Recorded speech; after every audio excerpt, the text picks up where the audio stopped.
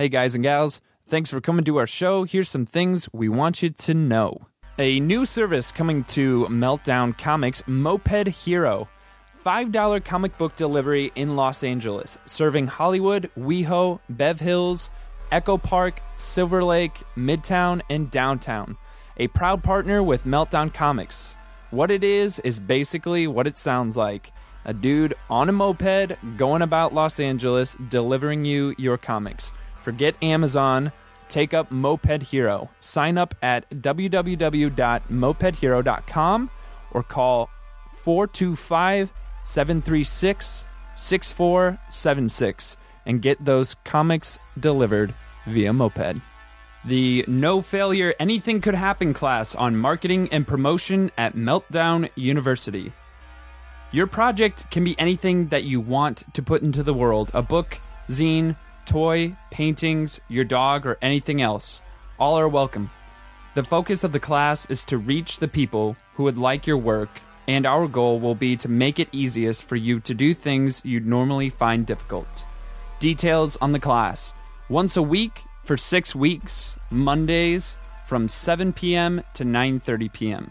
The start date is February 22nd, 2016. This is an 18-plus age group. Prices are $30 per session. Contact Moss at grayrainbow.com. Space is limited, so say hi soon.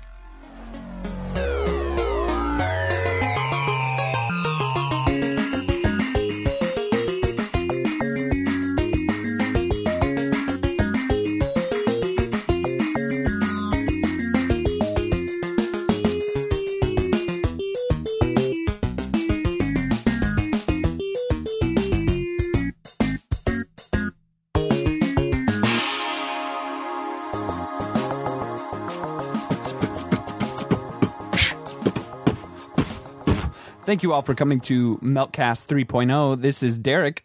Hello, and this is Aristotle. And Eddie is asleep. Again, he's a very sleepy guy. He's just always in the corner. Just napping away. And yet, this week, he's kind of like hanging from the roof like a bat, which is weird. But yeah, he's just chosen a very unorthodox way of getting a nap. I think it's just the blood rush to the head is like an immediate put you to sleep.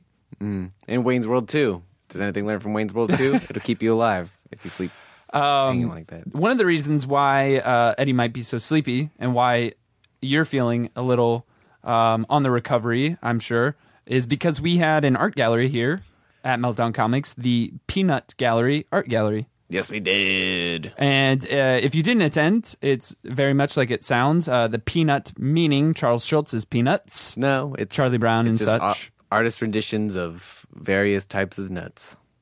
You've got I guess pistachios. Yeah, I don't know that I saw too many almonds in there. You know, I'm actually surprised no one did any pieces like that with nuts in them. Just in the clothing of just each something of the Charlie Brown characters. Just anything regarding peanuts or nuts. No on the nose. Exactly. Everyone wanted to truly pay homage. Yeah, which I'm happy, but I also thought like, oh, for sure would see that. But so no. This was your first undertaking. Yes, for an art gallery, right? First art gallery. It I don't know. It all just fell into place almost until we actually had to put it up. In which case, it was not falling into place. It had to be carefully placed. It took some thought. It took some thought and a lot of work. So it sounds like most of, and I feel like I saw the artists bringing their pieces in on time. Yeah, most of them. Some of them day of, which was, or not day of, but day before, which was a little stressful. Right. But it worked out. Yeah. You guys started hanging pieces at what, 11:30? Midnight? I want to say 11:30 of Thursday night. Thursday night, and well, I guess to get the full picture, right? Wednesday night after the Wednesday show, which goes on pretty late, we stayed behind and we painted the gallery, which took several hours. Yeah, that needs to happen a lot usually. Yep. Way more than you would think. The walls get pretty dirty from people touching them. Just at like Harmontown or the Meltdown, just getting all grubby. Yep. People just leaning right up against the wall and wiping their boogers. With their dirty shoulder grease. Yes. But we did that. Went home, slept a little bit. Had to come back to do podcasty stuff while also preparing for the show. Yeah. And then Thursday night, up until like 7, 8 a.m., hanging stuff up on the walls and cleaning. Went home, slept a little bit more, and then came back again. More podcasty stuff and more preparing. So did that feel like a marathon? Yeah, it was real. Friday night was cool, but man, I did not feel too well. You got to enjoy it? Though? Yeah. I got to be like, this is awesome, but also, God, I'm so tired. Yeah. How many caffeinated beverages did you consume? I don't know. Well, a lot. Just a lot. I don't remember. I know I sent Kimmy, who also works here at the store. Yes. She was just there kind of helping out that night and said, here's $20. Go to 7-Eleven, buy as many vegan cookies as this will get you. And then that was just kind of my like meal for the night. Yeah. Of just living off those cookies. That's a strange diet. It was strange, but I was cookies. like, I need something. Sustenance. Yeah. Because they have vegan cookies at 7-Eleven? Mm-hmm. Okay. I just needed something in me that didn't require like me having to sit down and... What were some of the highlighted pieces that you remember of the night? The skateboard. The skateboard is super cool. So the stripe on Charlie Brown's shirt was essentially the cut or the break of a skateboard. Yeah. Yeah. So if you think of it like a broken skateboard, that jagged stripe on Charlie Brown's shirt, that's how the skateboard looked. That did look pretty cool. It's also painted and like cut like Charlie Brown, his like ugh face. When he's looking upwards. Yeah. Yeah. Professing to the gods that he's not finding the current situation to be very likable. Exactly. Yeah. It's a lot of the times for him. Yeah. But another cool one was it's I forgot how big it is, but it's a large piece that's right behind the stage, and it's like big and bright and colorful.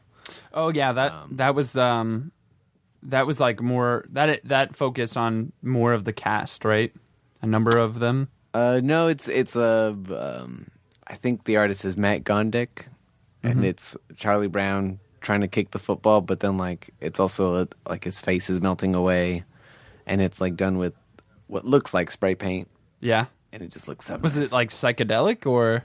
No, it's I mean the listeners can't see this, but it's he gave us stickers, and it's in the similar style of this. Oh, okay. Yeah, so he just Aristotle just showed me one of Homer Simpson. Where he's yelling, but his face is kind of melting away. Just melting, yeah. And you could see his skull. Yeah. And it's a lot like that. It's an anatomical look into what the skull would be like of that cartoon character.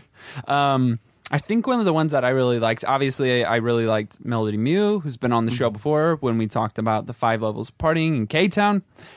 She had a really nice piece that was sort of the love letter of Lucy to Schroeder or Schrader, depending on how you say it. I like Schroeder. I like it too. And basically saying something to the extent of why don't you feel the same way that I do? And he's off looking all brooding, and it's pulled from an indie film where it's very I would say Wes Anderson-y, like framing and looked really good. I also loved, I don't know who the artist was, maybe you will. There's a very dark picture of Lucy and Charlie Brown with their eyes kind of like it looks like there's a downlight on them. You can't see their actual like eyes. And it just it's a burning piano behind them, and Charlie Brown has a gun.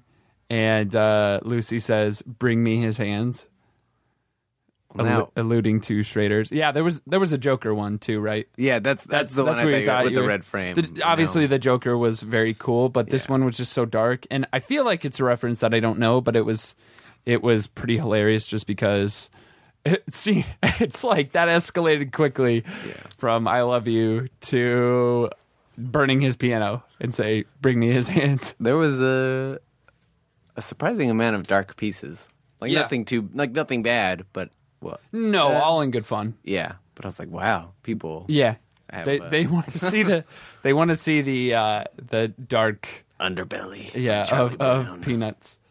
I like to think that the peanuts that when you open up the shell and like just unshell it, it looks like the same color of the like skin, and you just bite into it, and it's the most like ass tasting peanut you've ever ingested.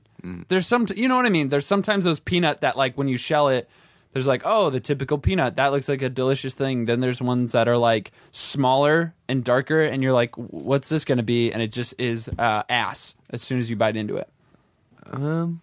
I don't know. I don't know if I've ever had a peanut I didn't like. I'm telling you, they exist, and they're out to get me, apparently. So the last thoughts on the show before we move on to the other thing in our space happening the same night. I'm just happy with it. A lot of stuff got sold. It's been extended by a few days, so it'll last until Valentine's Day. Oh, so we're keeping it longer than the week. Yes. So if you are listening to this, you still should be able to get like a day in of it. Yeah. And you're listening and you're local and you're like, oh, I didn't get a chance to see it. Come on down, give it a gander. Or if you're even if you're just visiting. Yeah. Go see it. Because Monday, it'll be gone. Monday, it's gone. But what else was happening that night? The other thing that we had going on that night was the Bernie Sanders Burnathon. Those are the mouth air horns that we do. And we had a number of artists there that were creating Bernie Sanders themed art to support his cause. The week of, we were under the impression that we could take the proceeds earned from those watching live that wanted to buy the pieces and donate to Bernie Sanders. But because of the campaign that he is trying to run and the way it's set up now, not allowed. It's not allowed because XSN, our Extreme Shopping Network, is considered a corporation. And to those of you that have been following his campaign, just ain't allowed. So we just became a commercial for Mr. Bernie Sanders and reference to BernieSanders.com to where you could make donations. The main artist that was there, Okay, he says it on his Twitter. I'm so glad that I looked it up. Bill Sienkiewicz, because it looks very intimidating in a we are bad with names way of how he spells it. It's just crazy. There's 3 I's and 2 E's. It's everywhere. But he is nice enough to, on Twitter, give us the phonetic approach to Sienkiewicz. Bill Sienkiewicz, which he had quite the following show up pretty early. And because there was insane traffic that day that everyone in the shop was coming in and commenting on, he showed up a little late. So there was quite the crowd built up by the time he actually rolled in.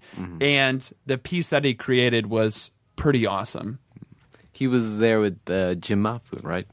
If I'm not mistaken, from what I saw. Yep. And Mr. Cliff Scott Broadway, who has been on the podcast before and is the resident host of shopxsn.com. He was there and picking his brain, as was Dave Elliott, who was essentially the ringleader of the event of getting Bill into the space. And also Kate Nash stopped in. Oh yeah. Which is we haven't talked about it on the podcast because we missed last week. We also haven't addressed. Yeah. Last week, the reason that we didn't was just because I didn't want to force Eddie and Aristotle to come in and groggily talk about. In the week ahead, I thought, we can do it. We could do it. There's no problem. We'll be fine. We'll just head on upstairs, talk, go back downstairs. But no, it was like thinking about it now, there was no way we could have fit. It would have just been me pulling the teeth the entire time, and if I were to rate myself on my teeth pulling abilities, I'm probably at a C+ at best. C+. But yes, a new addition to Meltdown quite frequently, much more so than I thought. Even though it's a really cool place to hang out, our friend Kate Nash is Friend of the in store, the shop. Kate Nash, and she was hosting that night. And it's funny because when you think about it, Dave Elliott is British, Kate was British, and it was two Brits and two Americans talking about American politics, and it was pretty nice. It was and she was also impressed with my tattoo, which I also got. Yes, because she is. It makes perfect sense once Kate's in the store and you see her sort of juxtaposed against the entire shop. She loves Buffy and she loves Star Wars, and she's been here selling Star Wars jewelry. Yes, from and Han Cholo. And which if you haven't heard of Han Cholo, very awesome guy. Puts together Star Wars themed pieces with a little. What would you call it? What would you his aesthetic that he brings to it? The subtext of what I'm saying is I'm very white. It's just real cool Star Wars. It's like Streets of LA like put on to Star Wars in a way.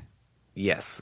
When you hear Han Cholo, it's about what you expect. Yeah, and it's very awesome. What I think points that out the most is that he has those giant Star Wars pez with little bandanas on them. Yes, very cool. Yeah. And Kate was gifted the choice between two necklaces, Luke's lightsaber or Han's blaster. And I think on Kate, the appropriate one was Han's blaster. Yeah, we were pretty unanimous in that. It stands out the most. The lightsaber is cool, but you have to look at it up close to know what it is. Yeah. Far away, it's kind of just a thing. Yep. And so those were the hosts for the evening for the Burnathon. I was pretty pleased with myself that during the live cast, routinely I would just put stickers for Bernie 2016 in the background to the point where Bernie 2016 was in view, I think, 7 times at different points. It was just basically where was the negative space that the two hosts weren't inhabiting, and I had just put them throughout the store on the shelves, layered throughout the background. So at one point, it was pretty funny. But yeah, we were pretty happy with that turnout, and I know that one of the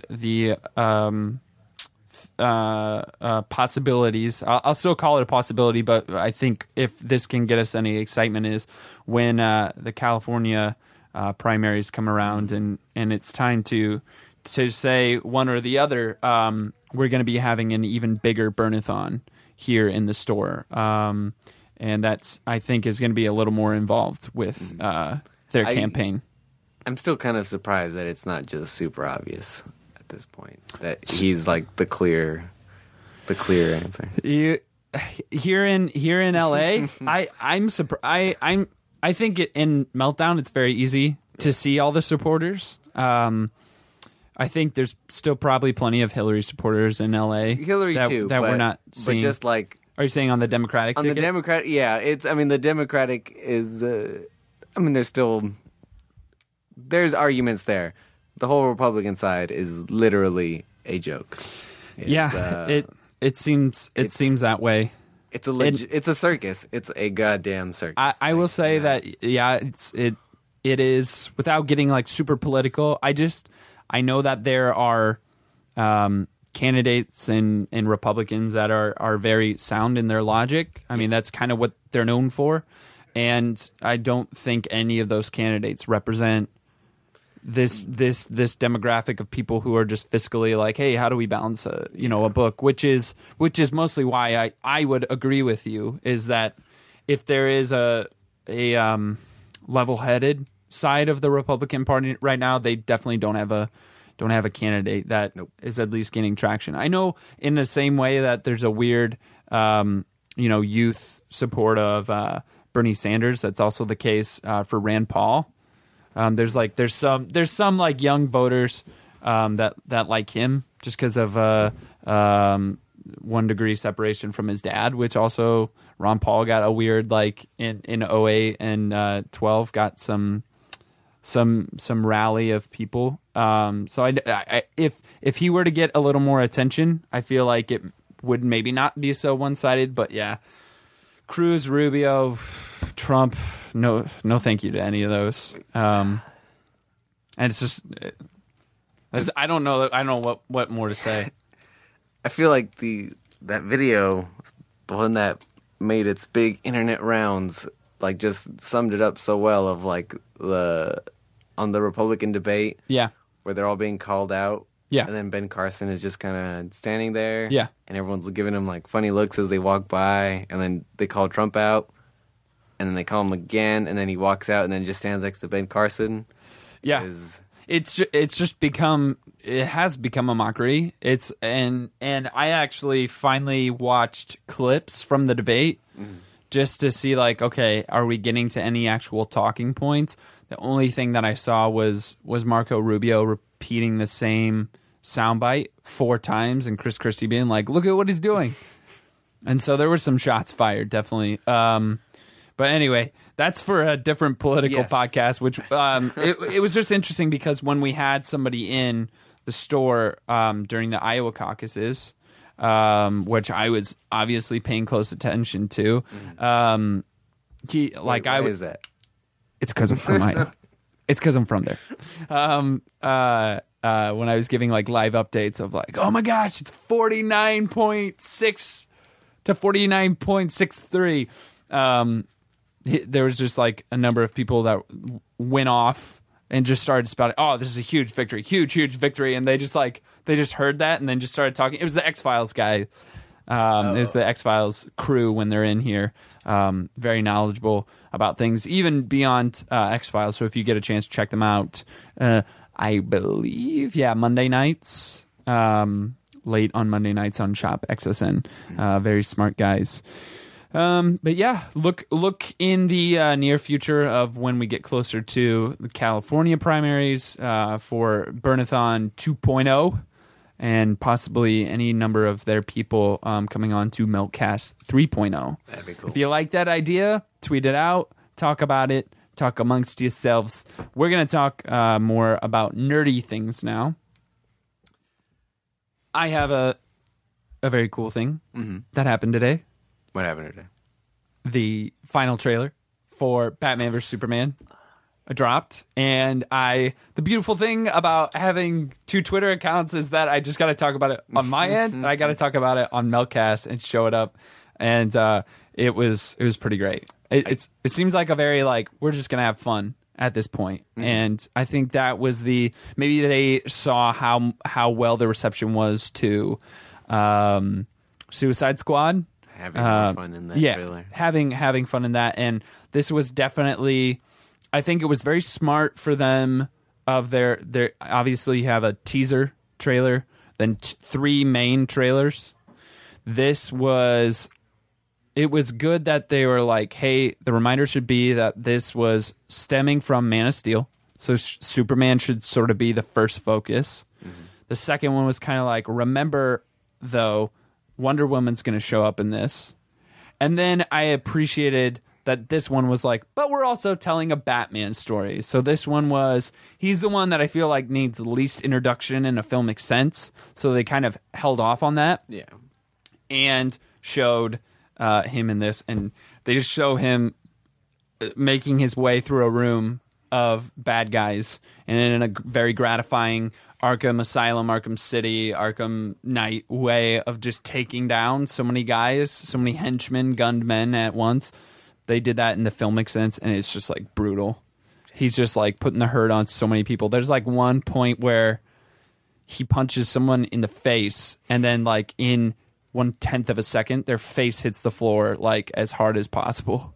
It was a very brutal, but it was fun, and it definitely. I know that like Zack Snyder's kind of talked about. I mean, come on, Superman's like the champ.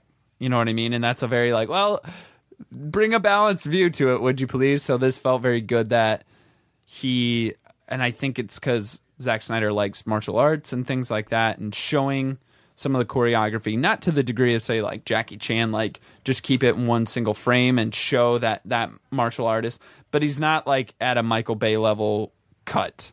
Mm-hmm. You know what I mean? I think a lot of people say that they're similar, but I think if you actually watch Zack Snyder, he's showing a lot more of the action and using fewer cuts than it might seem. Mm. He's kind of doing some altering of pushing and like pulling back and out and things like that, but the like just really ADD riddled cut, I don't think that happens so much. Yeah.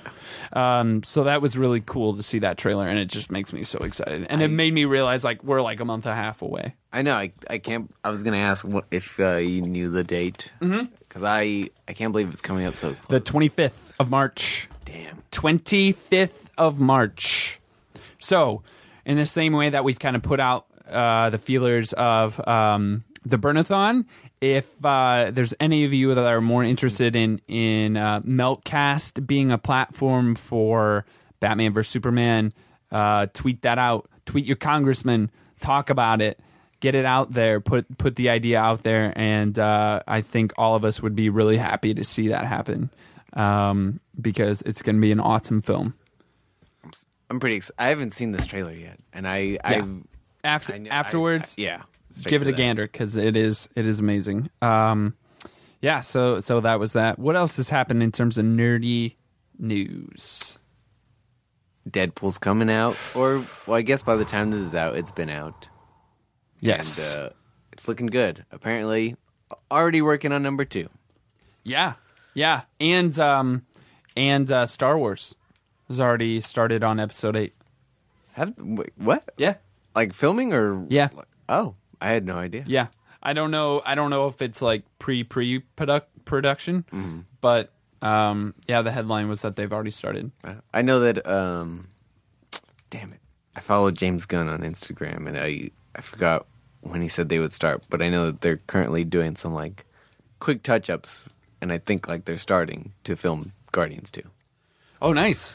Weird. I would have thought that they started already, but I'm sure it's coming up when soon. When it's Marvel Studios, like there's probably got to be some staggering to their filming. I don't even remember what they do. Order is because I know it's Civil War, then Doctor Strange, and then I've already forgotten what. Oh, is that the Marvel movie that follows up?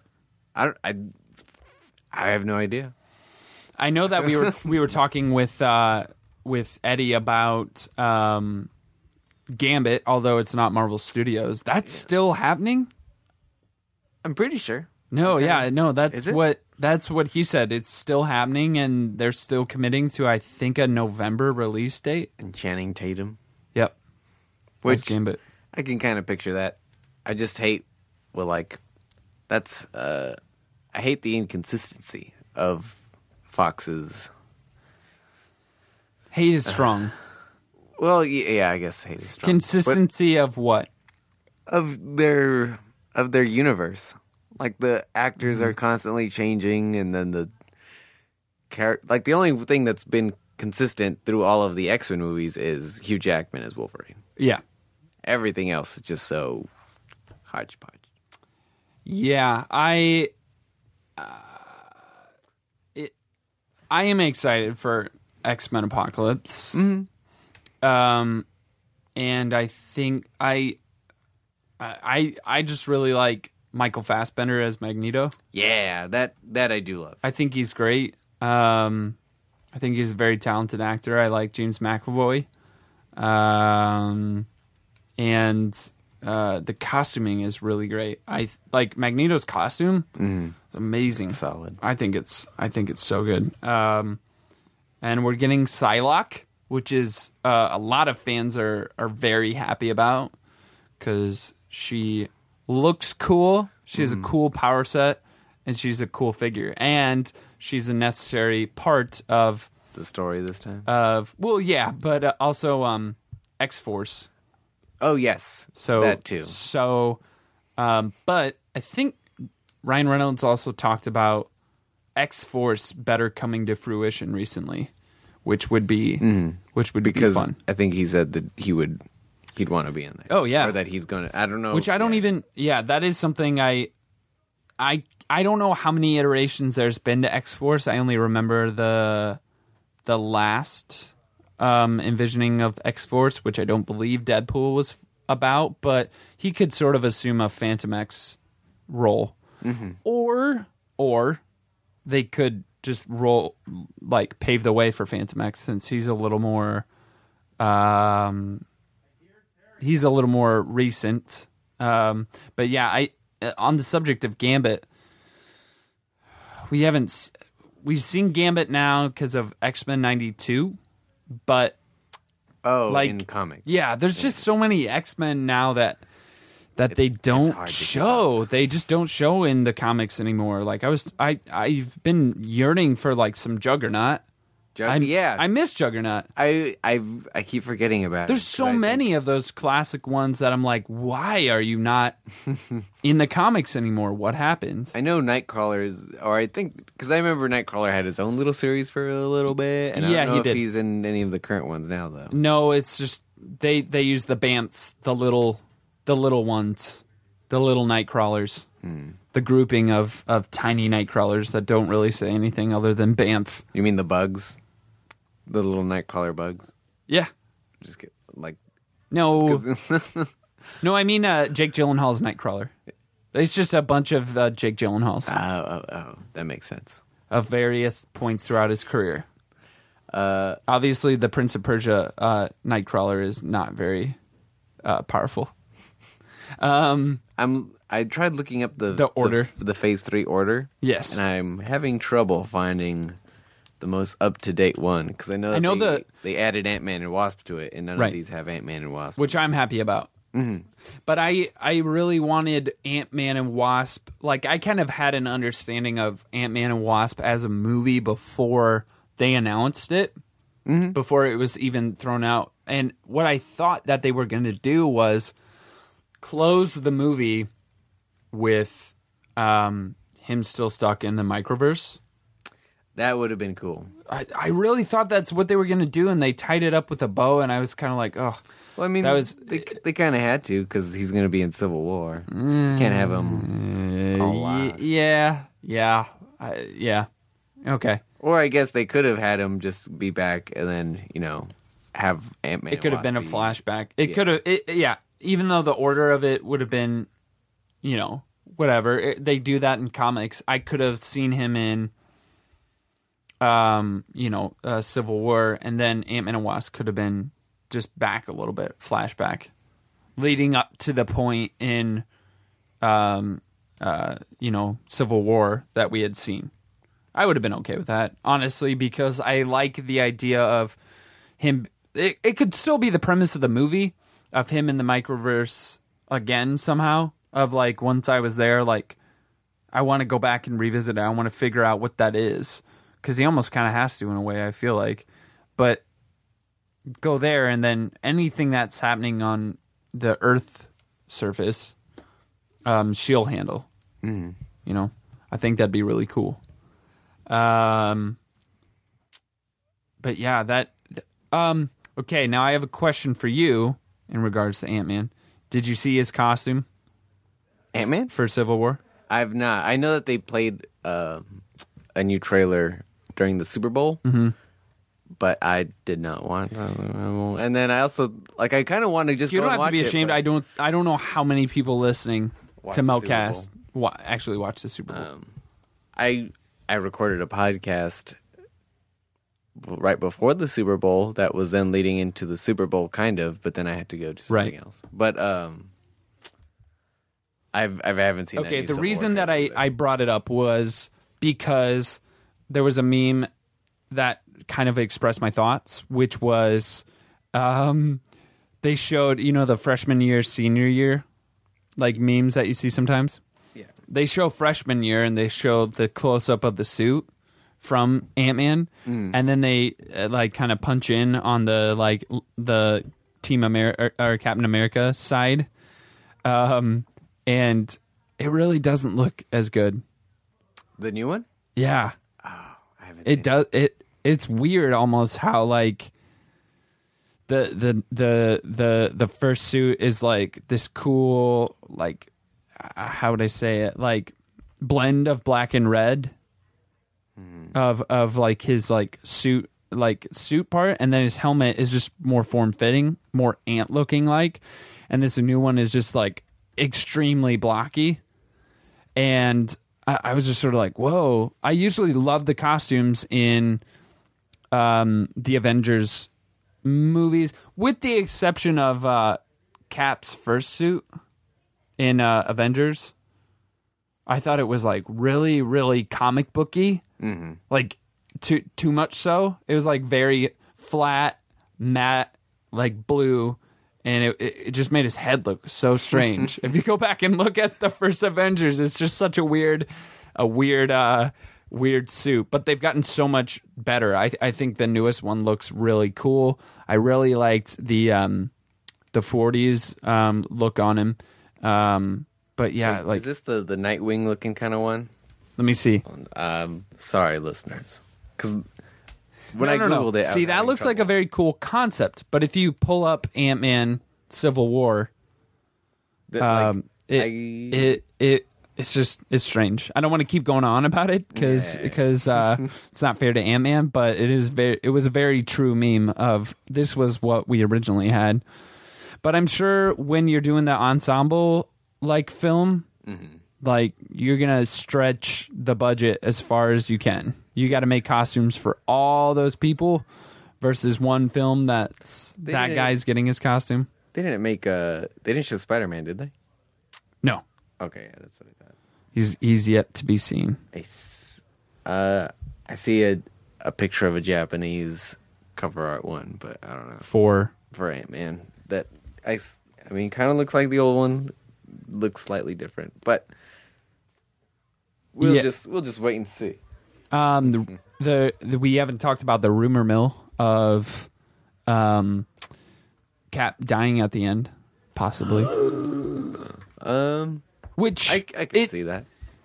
It's one of the most believable things I almost don't believe, and I was kind of like, because I don't think they would do that, but they could easily in Infinity War or even at the end of Doctor Strange have him do something to resurrect Steve. It could very easily be done. But I was just like, But I mean, I feel like it's been talked about for a while that Bucky would be taking over, because like that actor has like a 11 picture deal contract, which is insane, or something insane like that. It's like he was only in one movie. What? Yeah. He does have, quite a bit. I would just be interested of who killed him, because I know the Peggy Carter route. Maybe he doesn't die and just gives it up, and is like, I'm done with this life. I want to be normal. That's possible, but that's entirely possible. Yeah. Well, I don't know about. Maybe they just go the route of he turns himself in. But I know that that's the route that Edgar Wright wanted to go with Ant-Man, because he was still a criminal. And they didn't like that. So I've heard. That was one of the reasons why Edgar was kind of like, there was just some friction of, this is a little more difficult than we want it to be. I cannot wait for the day that we get the full explanation of what went down. Yeah, I could almost, I mean, I feel like Edgar Wright is plenty professional. You know what I mean? But I also, if this already happened, I don't necessarily see any Disney property that they would ask him to do again. You know what I mean? Like or him agree to do. Yeah. So I hope that I get the full story, just because he has I don't see why he would have an allegiance to them. There's no going back. Yeah. Unless he could go back, but I doubt that. I just hope I get the full story. Yeah. Even if the full story is just like, this was a huge, like, many moving pieces, and I didn't want to be so fully attached to something that I couldn't 100% sign off on. Yeah. But I was credited like 3 times by the end of the movie, just not as like the full director. Yeah. So that's And that's because I loved Ant-Man, but that's such a damning part of the history of this movie that you cannot watch it without thinking, what would it have been like? fully. Yeah, it would have just been better if he had just never been attached. Do you think so? Well, because I or feel at least not so publicly, because now everyone I talk to is I liked it, but it could have been better, and we'll never know. This is what I wonder is. I feel like his DNA was put into it. It was almost cloned, from Disney's Marvel Studios. It was taking his film, cloning it, actually getting Edgar Wright style camera movements and things like that, and then being the places where we disagree with you, we're gonna Frankenstein our version onto yours. And If Edgar Wright, if you're listening at all, or someone with 6 degrees separation to Edgar Wright, I'd love to just ask you about that. We would not berate you and be like, no, Disney sucks, right? I would want the fullest story possible of what actually happened. Yeah. And understanding that on the show I've talked about in the case of, say, Josh Trank, when he tanked the movie even more than it probably was already going to do by saying this wasn't my creation. That's what I think of Edgar Wright, of doing the right thing, of just taking it on the chin. And once he removes himself a little bit from it, he could probably tell the whole truth, and people would still and not be so Disney ruined this. It just feel we just. I don't expect him to take that route, but I'd love to hear what he'd say. In other director news, though, yes. I feel like I was late to this story. But Jump do you know on who's directing the next Thor? Let me preface this now with this other question. Yes. Have you seen What We Do in the Shadows? No. Neither have I. But I hear it's fantastic. It's the I don't know if they have a crew name or whatever, but the Flight of the Conchords dudes. All those guys. They're directing it? Taika Waititi, who directed What We Do in the Shadows, which is a very funny vampire movie. He's directing the next Thor. You know what as I'm hearing this, you know what in my, not stomach, because it's not making me sick, but that middle area between my stomach and my heart, I get this reflexy feeling of Iron Man 3, of let's get some comedians to do the third movie and just make people enjoy the third movie, and maybe it doesn't necessarily need to be such a important part of the saga. That's because I am going to see Shane Black for sure, or see the Nice Guys, Shane Black's next film, because I think it's just appropriate. I believe him to be a very funny director and understand humor within his directing. I just thought it was so weird in the Iron Man universe. I thought it was so weird. That was a weird movie. I feel like the Iron Man movies already don't do particularly well now that we have the other heroes, but 3 was kind of the one that people I think 3 still did well just because it was Robert Downey Jr. Yeah. But in terms of the whole canon of every Marvel movie now underneath the Marvel Studios umbrella, I did go see Iron Man 3, and I didn't see Thor: The Dark World. I still haven't to this day watched it. I would almost be I wish I could unview that movie because it just The Dark World or no. 3. 3. Oh yeah. I wish I would have taken the money that I spent on that and gone seen Thor: The Dark World. But I still haven't brought myself to see that. So, well, I like the idea of getting Taika Waititi to do it because he's such a funny dude. Yeah. I try not to watch spoilery things or whatever or read them, but I kind of stumbled upon the fact that Thor Ragnarok is going to be a Thor Hulk movie. Mm-hmm. They're going to be buddies, which I think leads up for a lot of funny moments. But the other, Chris Saldana, who works here at the store as well, was telling me that when it got announced that Taika Waititi was doing it, people were like, "Hey, you're funny, we get that, but this is supposed to be a dark, serious story. Don't fuck this up." And he was like, "Well, fuck you." Yeah, why'd you hire me? Yeah. Yeah. People on Twitter, not like Marvel, Right. but that's still like All speculation. I get both of those things. Just whispers. Yeah, I totally understand that. So that's pretty satisfying newsy stuff. Mm-hmm. So let's talk about The picks of the week. I want those sound bites. You like them?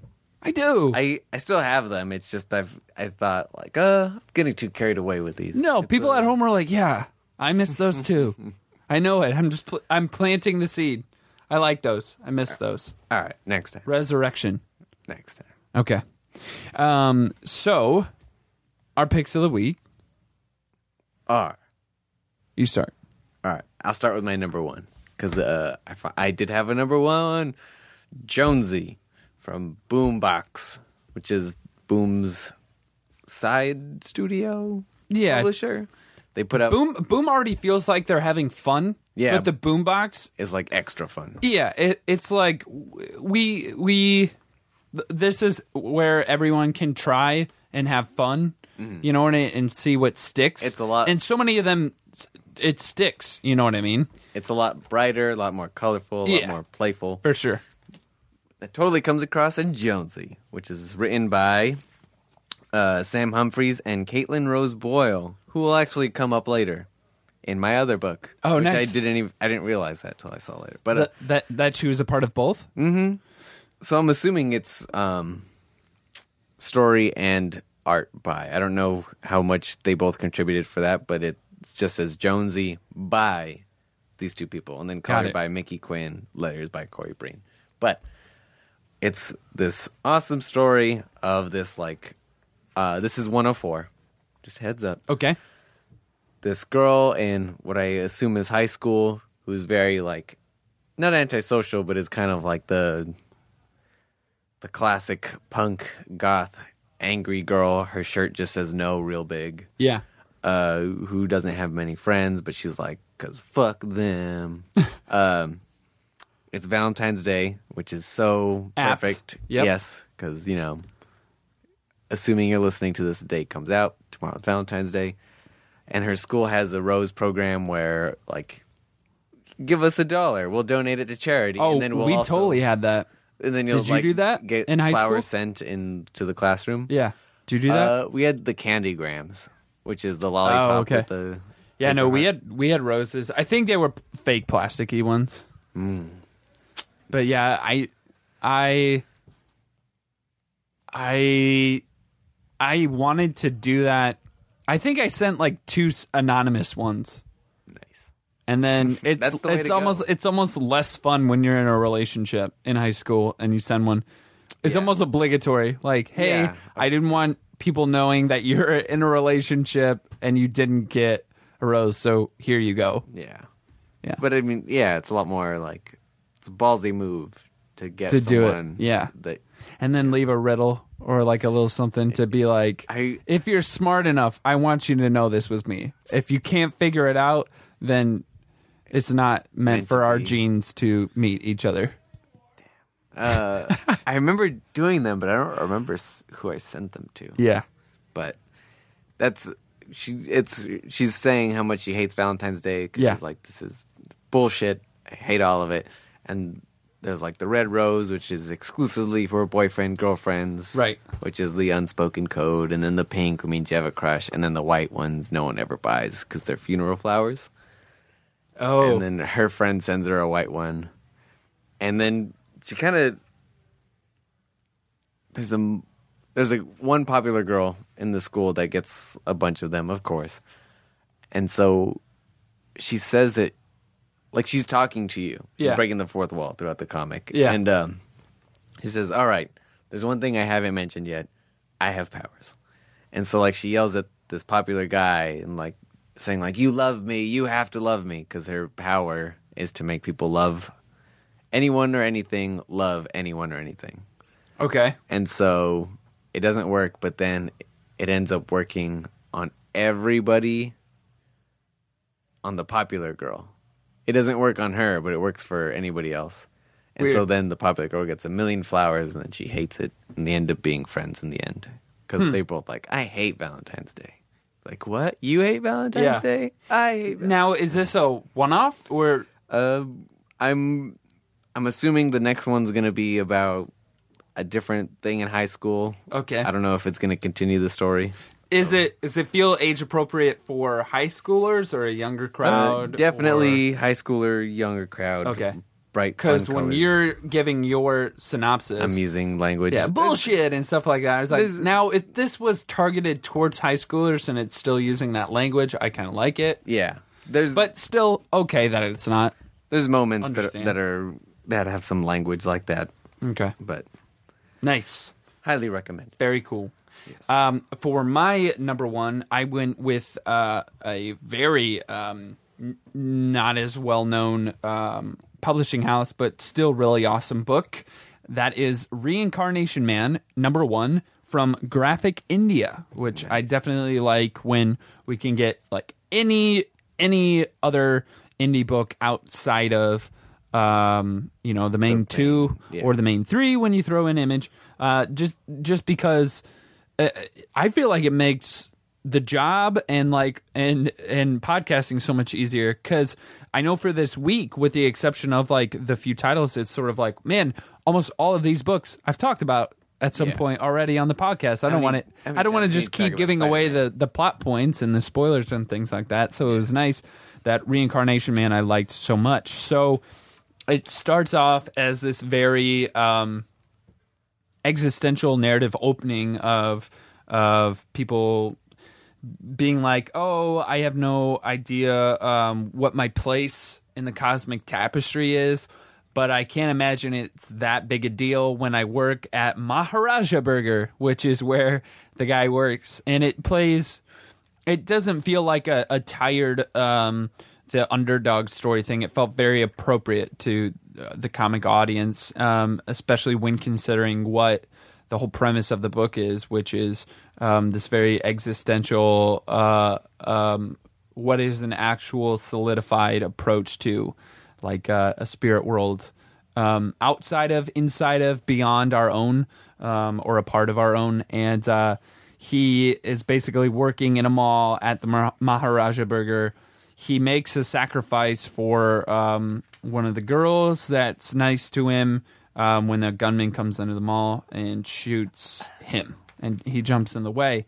And then it gets into this like really exposition heavy, but in like a really satisfying way, where they're just like setting up all the details of what does it mean to reincarnate? What does it mean to be a part of this universe? What does it mean to be living your life, and how much is your life already shared with another quote unquote persons or self?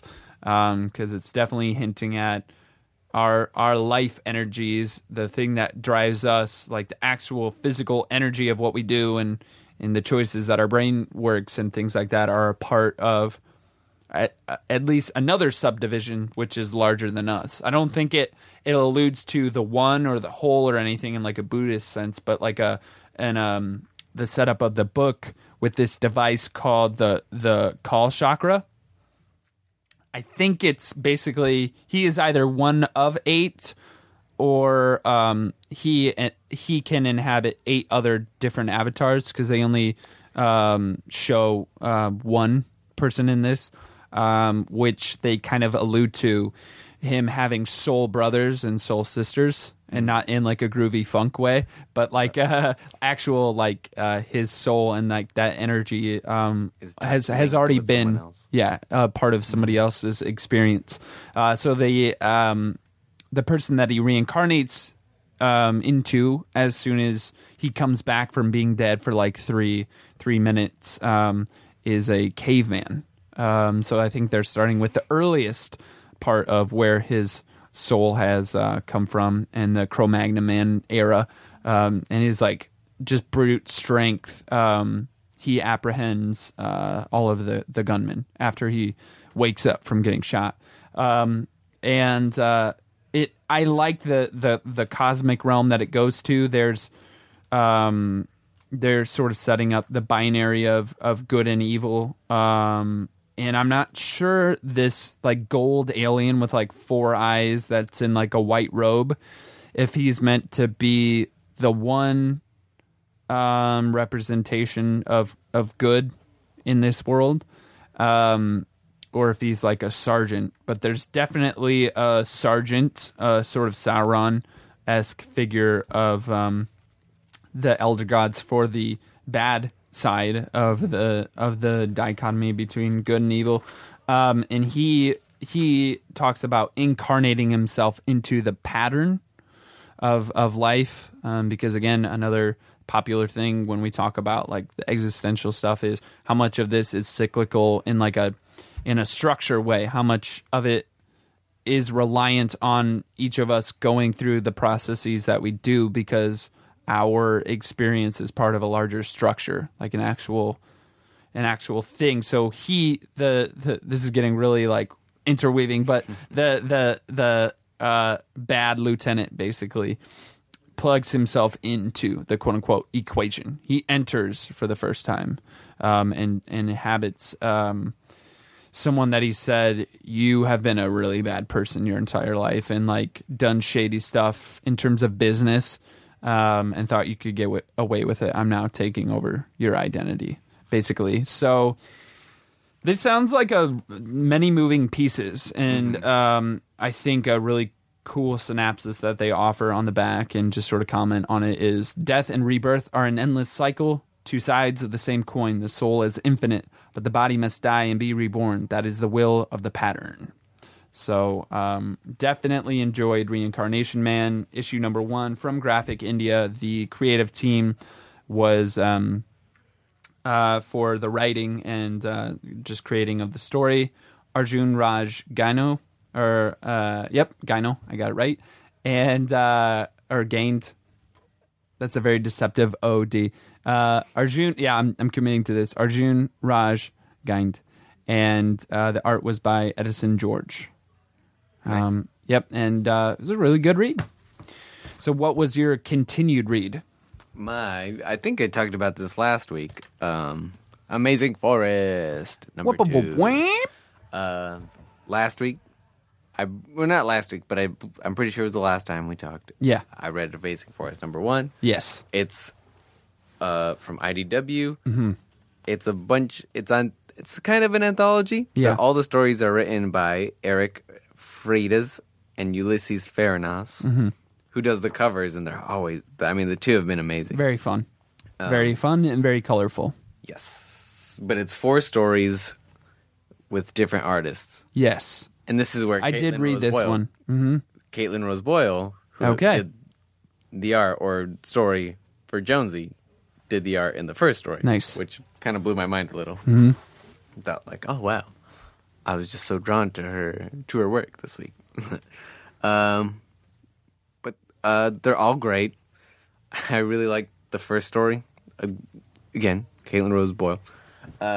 It's about this detective that's trying to figure out like who's stealing like all these old swords from museums that were like previously owned by murderous men of history. And the thought is that it's a group of satanic, cannibalistic people. Yes. Or, yeah.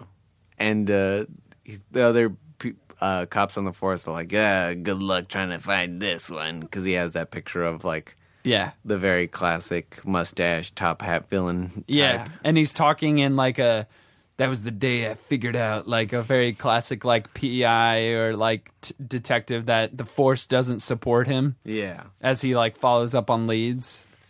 And sure enough, he finds the guy, follows him around, and it's a big sword and foodies party. Yeah. Where they just take meat and chop it up with swords. Because they're a part of an aristocracy group that just really wants the most expensive silverware. Yes. Not because they're actually doing anything cannibalistic or ritualistic other than just being a part of the top 1% and chopping up meat with like really historic swords.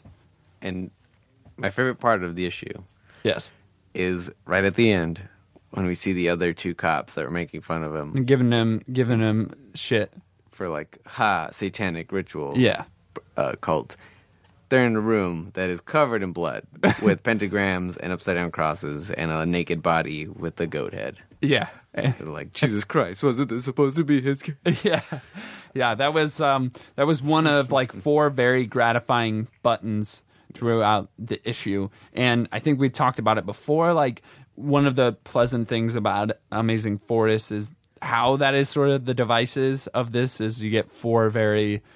It's almost watching a long or medium form joke of like there's always a punchline. So we won't give away too many of the punchlines, but I don't know about you. I really like the sort of Mr. Miracle-esque. The Stardust one? Yeah, Stardust character. Talk about that a little bit. It's this. Is his name Stardust? Hold on, I gotta turn to the page. I think it's Stardust. He looks a lot like Miracle Man from Marvel. Yes. So the story is someone's released this giant fake alien to get onto the world to stop war, so that we all have something to fight for, and it kind of works. But one of these superheroes on this planet is like, I don't care much for this, but I still like humans, so I'm going to go elsewhere and make human life. And then he does. And then the life that he makes are like, look, it's God. But then the other half are saying, there is no God. Once again, they start fighting. Start fighting. So he just leaves. Again, maybe a world with just animals. Once again, he's not satisfied with how violent the animal world is. Because they're just eating and killing each other, and not much else is happening. Which I would argue is just the system of balance, you know. Is the system of balance, but they also posit that there's no one there to appreciate or really be aware of like their place in the, on Earth and in the cosmos. I don't know how much of this, I should keep going to. I think that one's fine, because that one definitely... Let's just say that I can't remember if there was any sort of connection between the 4 narratives in the first one, but this Stardust one connects to the very last story of Amazing Forest. The very last page. There's the big reveal of the last Amazing Forest. There's a character featured in one of the short stories that shows up in the other, which I can't remember if they did anything like that in the first one. I don't think so. But I like that to some degree. There is an anthology of just, things happening that we can tune in week to week and buy and not have to worry, what happened last issue? But that there's also some stories that just would have that have some connective tissue a little bit. Yeah. I like that. What if in the end they're just all connected? That would be crazy for a big reveal. Yeah. That would be crazy, and I think very possible to do. Very possible. If somebody sat down and did all the work. Yeah. Which they're already communicating to some degree. They could definitely do it. Mm-hmm. I got a chance to read that one. I thought it was amazing. I think it's a very unique buy. Amazing Forest. I think it's a very unique buy from IDW that you can just buy week to week and you'll be very pleased. The premise is very inviting and very low stress, because I know sometimes it can be stressful to be a nerd and have so many books to commit to. Also, I know I've already said it, but the covers are just so great. I love going through them and just kind of picking out this is a reference to this, or this is just a funny thing, and this is another or this owl is in another issue. Yeah, is in the last issue. Yeah, which is I just love. So they got their references on point. Yeah. Because I can't I can't walk away from the title. My ongoing that I wanted to bring back into the light, just because I thought there was enough differences from it to the previous ones that we talked about, was Batman number 49. Obviously, Batman's very popular. I'm sure we don't need me talking about Batman, but the reason why I thought that this issue was cool this week was because this was the first issue of, I think, what will be 4 issues where we have a Snyder writing, but not Greg Capullo doing the art, which it's been such a gratifying team up that you might assume, oh, this is where I jumped the boat, but I was really, really, really pleased with this issue, and I think it's very appropriate to where they are right now in the Mr. Bloom story arc, because we were left off at a point where Batman was about to go into the cave to get all of his memories back, which were lost in the epic skirmish of Endgame, which we then also found out in this storyline that Joker also lost his memories too. So it was completely wiped. There was a balance on the side of good and evil, of neither of those foes remembering each other. Batman starts to piece together that he's missing some pieces to his own consciousness, and what was previously alluded to of the big machine that's downstairs now in the Batcave is a machine that was designed to ensure if anyone signed up to be Batman at any point in the future, there would always be a Batman present, because it would record the same trauma that he went through onto their consciousness. So basically, the understanding of Batman and his history would be coded into their consciousness. And in this issue, we see a very, very desperate Alfred pleading with Bruce not to go down, to not go down there because of how many subjects have gone down there. And I don't know how early I can't remember when it was introduced, this Deus Ex Machina machine. I was going to say that I'm so glad that it's finally coming back. Finally coming up. Yeah, because it was brought up like a long time ago, and now it's back. I can't remember who introduced it. If it was Snyder or Grant. Or... It was Snyder, but it was in the annual. Yeah, it was in an annual. That's right. Was it in the Future's End one shot with the the lithographic covers? I can't remember if it was that one or not.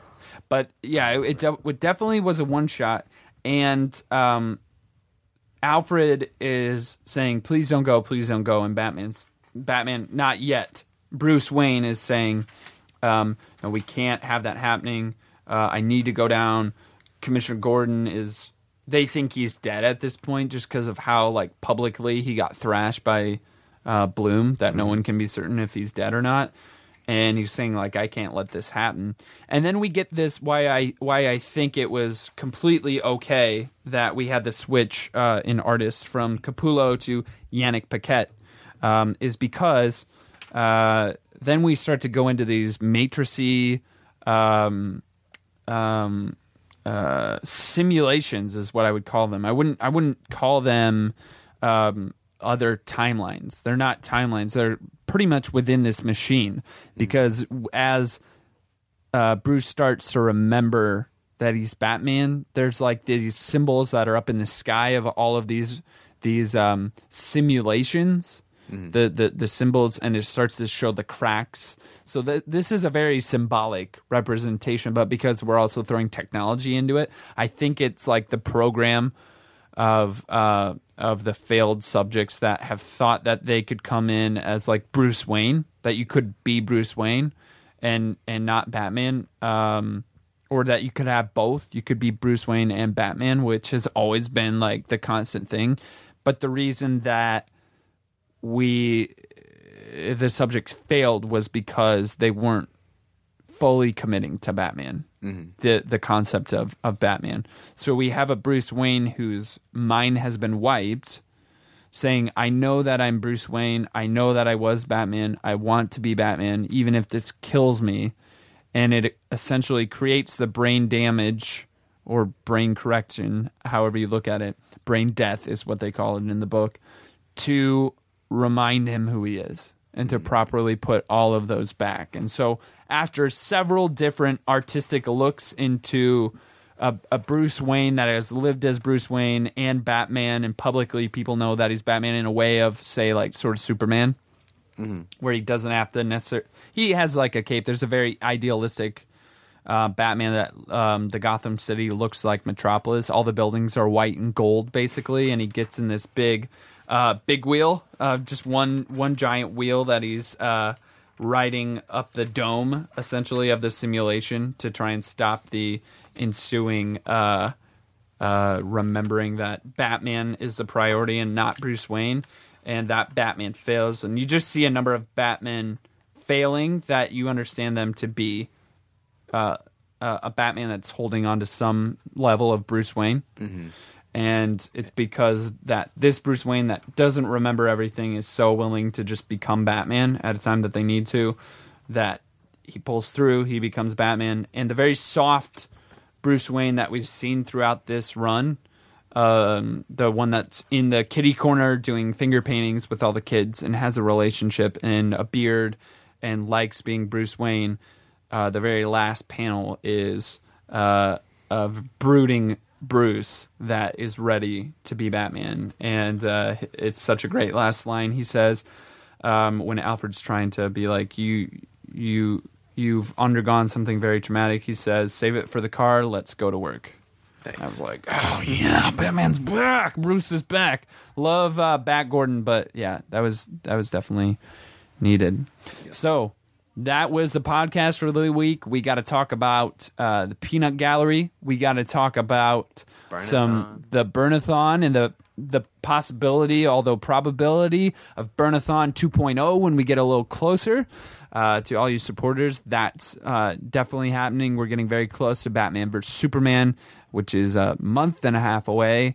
And we got to talk about some picks of the week. If you want to get a jump on at least my picks of the week, watch me and Mr. Clifford Scott Broadway, Quick Beam 2000 on Twitter.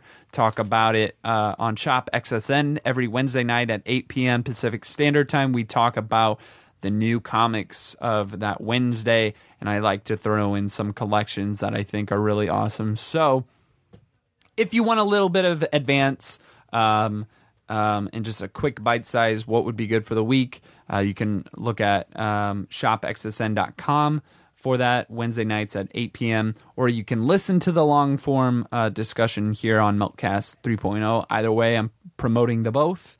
Eddie will get some sleep next time. He's looking like he's about to wake up right about now. Looking well rested. And look into those marketing classes that we talked about at the top of the segment, as well as Moped Hero.